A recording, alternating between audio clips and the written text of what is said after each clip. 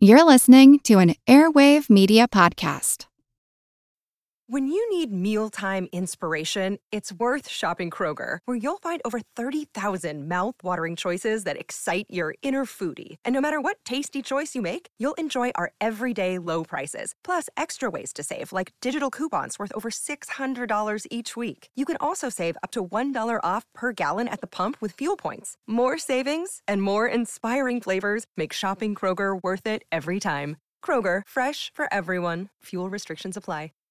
I always look at this and I think of like the art world is so strange because even the people who do it for a living don't seem like they're very good at it. I feel like who art ed? Try to slice it. Who art ed? Mr. Wood art ed me. Good. Either way, it's ambiguous. It works on so many levels. I know. That's off to a great start. Welcome. So we're going to talk about the work in three parts. The first part is in situ, and in that I'm going to talk about a little bit of the historical context so we can sort of understand where the piece came from and the ideas behind it. Okay. The second portion is going to be in gallery, where we're going to essentially have a gallery talk, sort of a cold read. What are we seeing in the work? What connections do we make? And the third segment is going to be in studio, where you and I can go back and forth sharing our takeaways from the piece. Okay. I always forget to record the introduction. I always do that last. Okay. Today is going to be the first time that I do the introduction first. So today I am joined by Mrs. Noon. Hello, Mr. Wood. Thanks for joining me. Thank you for having me and asking me to join you. Today we're going to be talking about Keith Haring. Now for our in situ segment. Just give us some context. It's about the artist and where this came from. It's the fancy way of saying that. Where this all came from. Keith Haring was born in 1958. He comes from Reading, Pennsylvania. And at first he started off studying graphic design in a commercial art school.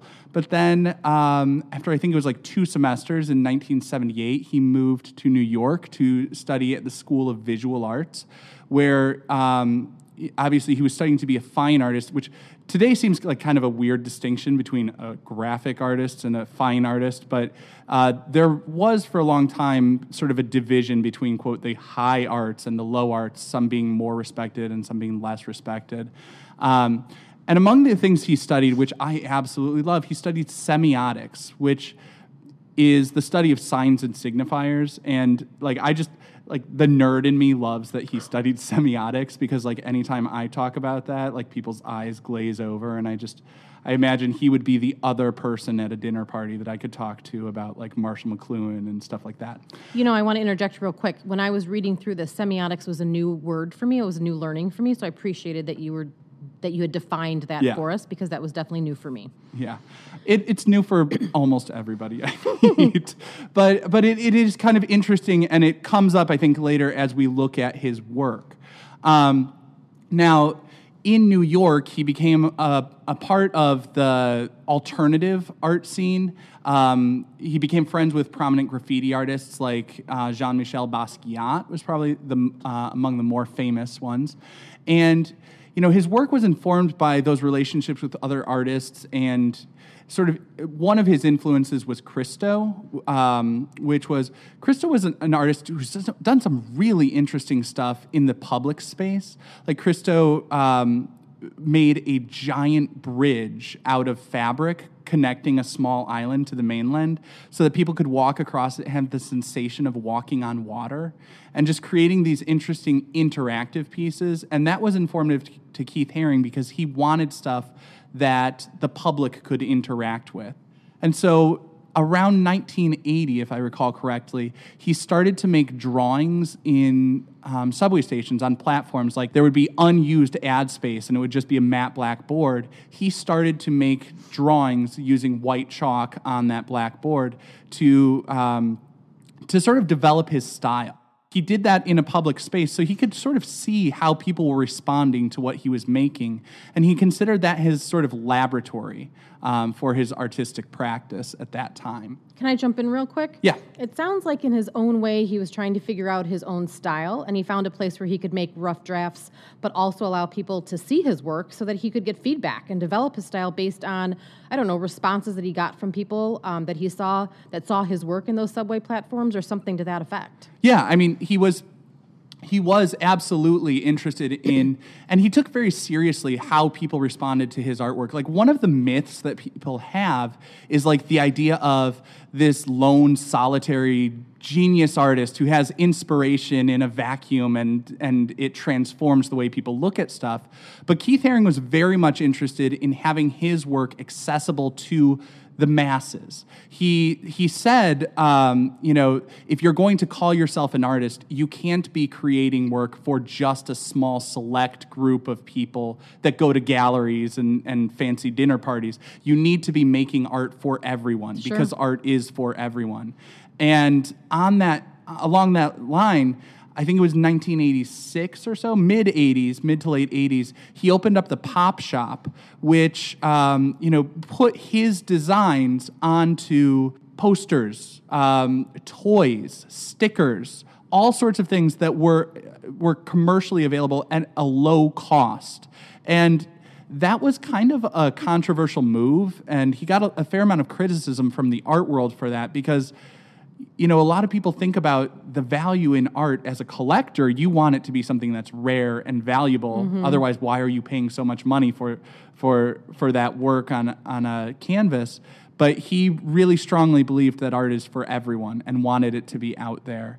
And later on, towards the end of his life, he established a charitable foundation that lent his images to and financial support to organizations for AIDS research as well as for children's programs, which I obviously have a soft spot for children. I know you do as well. Yes, I do. And I love that he took that avenue where it can be accessible to everyone and enjoyed by everyone. That's what it should be about.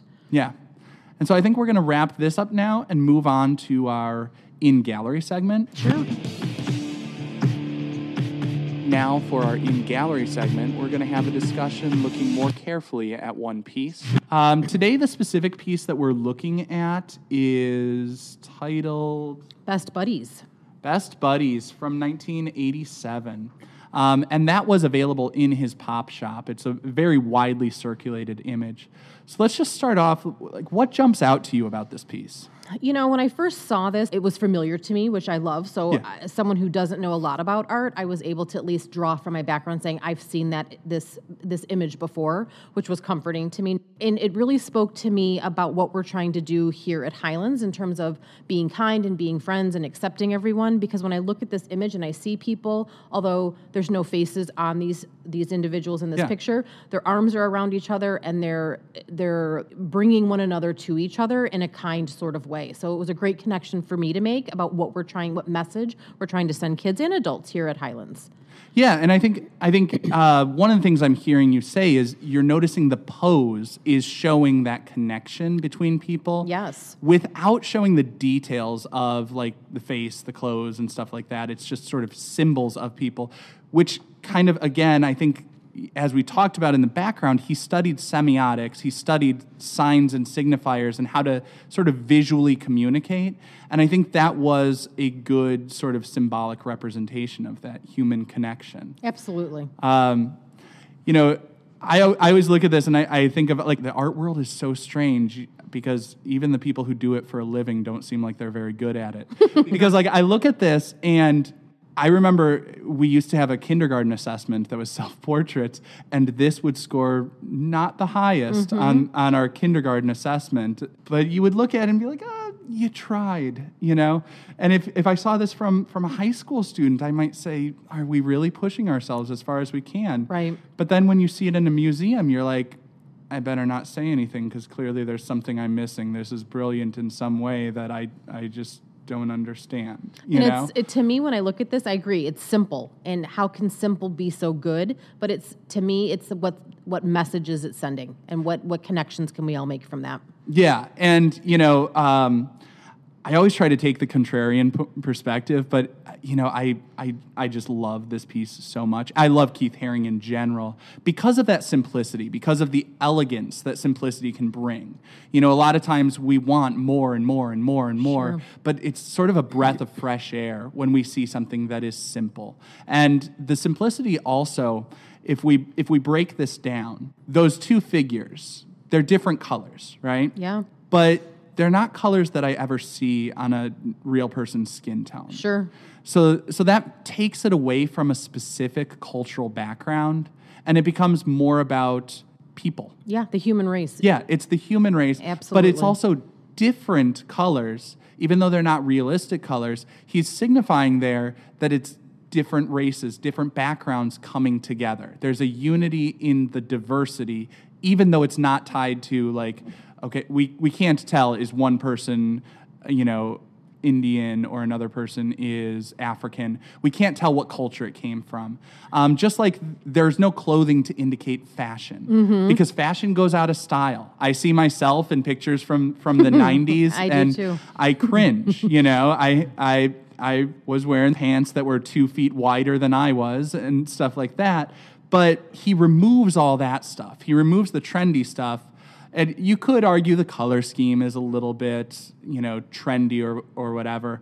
But bright, bold colors are always fun. Certain color schemes go in and out of fashion, but bright, bold colors, I'm sorry, they are always fun. And especially to a younger audience, like this reads as young to me. It does. It definitely pops. Yeah, it pops. It has that cartoonish feel.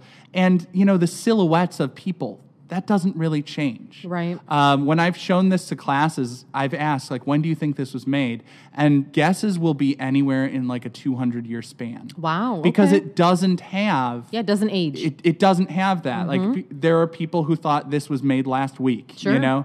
And it could be. It reminds me a lot of probably artists who were influenced by Keith Haring, but it does still feel to me current, which I think is because of the fact that he reduces and eliminates any unnecessary details, and he also gets rid of anything that might distract from his overall message. I loved it, and I was very, very thankful to get some background knowledge on what it was, because like I said, it wasn't unfamiliar to me, but I didn't know anything about it.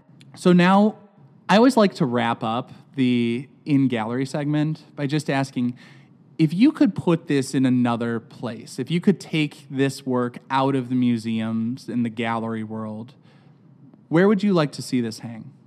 I look at it and think, looking through a child's lens. So I would imagine I would want it to be, or would imagine seeing it in a location where there would be a lot of children. So that could be a library, a park, a school. Yeah. So are we going to wrap a Keith Haring mural all over Highlands? Maybe we will. You never know what's to come.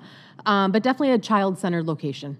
Yeah, I would agree. And actually, he did a lot in children-centered locations. Like, he did a mural at a children's hospital that actually he collaborated with a lot of children. Sure. He went to schools and gave workshops with children. His charitable foundation does a lot to help children's programs. He definitely had a soft spot for kids. Yeah, you can definitely tell. I love that answer, but I'm going to say I would put this in the DMV. I feel like it needs to go somewhere where people need happiness. A DMV would be a good place. Every time I go to the DMV, it's just nothing against the people there, but the space itself is just, it's so austere. And I would love, one of those austere places, be it a DMV or the inside of a hospital, I'd like to see that pop of color where people need to be cheered up. I absolutely agree with that. Those are great points. And now for our final segment, the in-studio segment. Think about what strategies are working. Take it. Good Make it artists your own. copy. Great artists steal. Just go ahead, steal this art. Make it your own. These are the takeaways. This is what you can apply to your own work. What advice would you give to someone making art based on what you've learned about Keith Haring and his work? I think my biggest takeaway with this is simple is okay.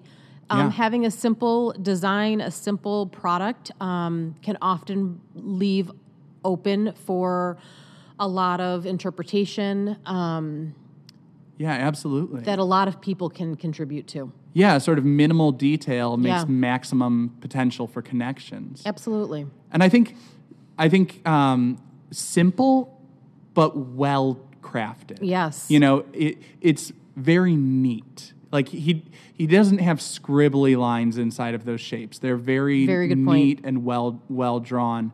It is simple but well executed. And that's that's what makes it a good, elegant simple.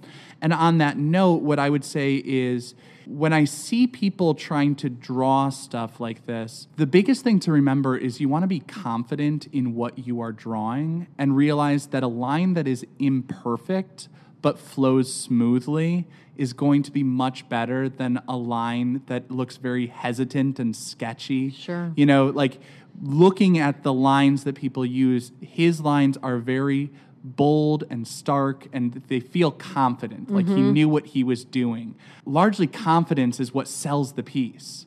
So I would encourage people to try to have a smooth flowing line rather than a sketchy, hesitant one. And one tip to get a smoother flowing line is look beyond brushes. You can also use like paint daubers and stuff like that. Like a lot of people sort of stamp dots of paint. But if you use that like a marker and just draw with that painting tool or a paint stick or something like that, you can get a better, smoother, more confident line a lot of times. Do you have any other? You know, Mr. Wood, I would say that after looking at his work and learning more about him, that I feel like the messages he puts out through his work are positive messages. And it got me to start thinking about, you know, when we create things, when we write things, when we produce things, you know, why wouldn't we want our message to always be kind and be positive? It fits right along with our theme here at Highlands. Yeah, I think that is such a good point, is to think about what are we putting out in the world and what does that say about us as individuals? Like, I remember when I was younger and, like, first getting my work shown in galleries, I felt like it was so important that people see my work and think that I was clever in what I was doing. But the older I got, the less I cared about the perception that I'm clever in what I'm doing. And the more, like, I just wanted something that was positive that would make people smile. Like, I remember last summer, I was selling some of my prints at a fine arts fair right here in Naperville, and someone came by and they looked at one of my prints of hot air balloons, and she said, "This just makes me smile." And that made my day. I got plenty of praise from people saying like, "Oh, I see what you did there. That looks really nice. I get that reference." But at the end of the day, that kind of fades. But when you see someone genuinely happy because of what you're doing, that feels good in a way that is lasting. And I think nobody's ever looked back and said like, "Man, I really wish I were meaner to people." The only things I look back and regret were the times I could have been nicer, but wasn't. And so I think that positive message is something we should all take with us. I love that you got that feedback from that person that was looking at your hot air balloon print. I always say to my husband that if I could do life all over again, I would want to be an artist or a singer, doing something that I love that makes other people happy. So I'm really glad that you are doing that and are getting that recognition. And when you talk about, making sure that what we're putting out there is positive, it kind of brings me back to what we talk to our kids about that digital footprint that they're setting for themselves with the things that they're putting out into that global space of unknown and things that don't go away. We think we can delete messages or delete pictures, but they're always going to be there. And so when we're creating something, be it art or something on the internet, that we have to remember that it's always going to be out there, and why wouldn't we want it to always be positive and sending a kind message? Yeah, thank you. Thank you very much for taking the time. This was a wonderful discussion about one of my favorite artists. I truly enjoyed it. Thank you for inviting me.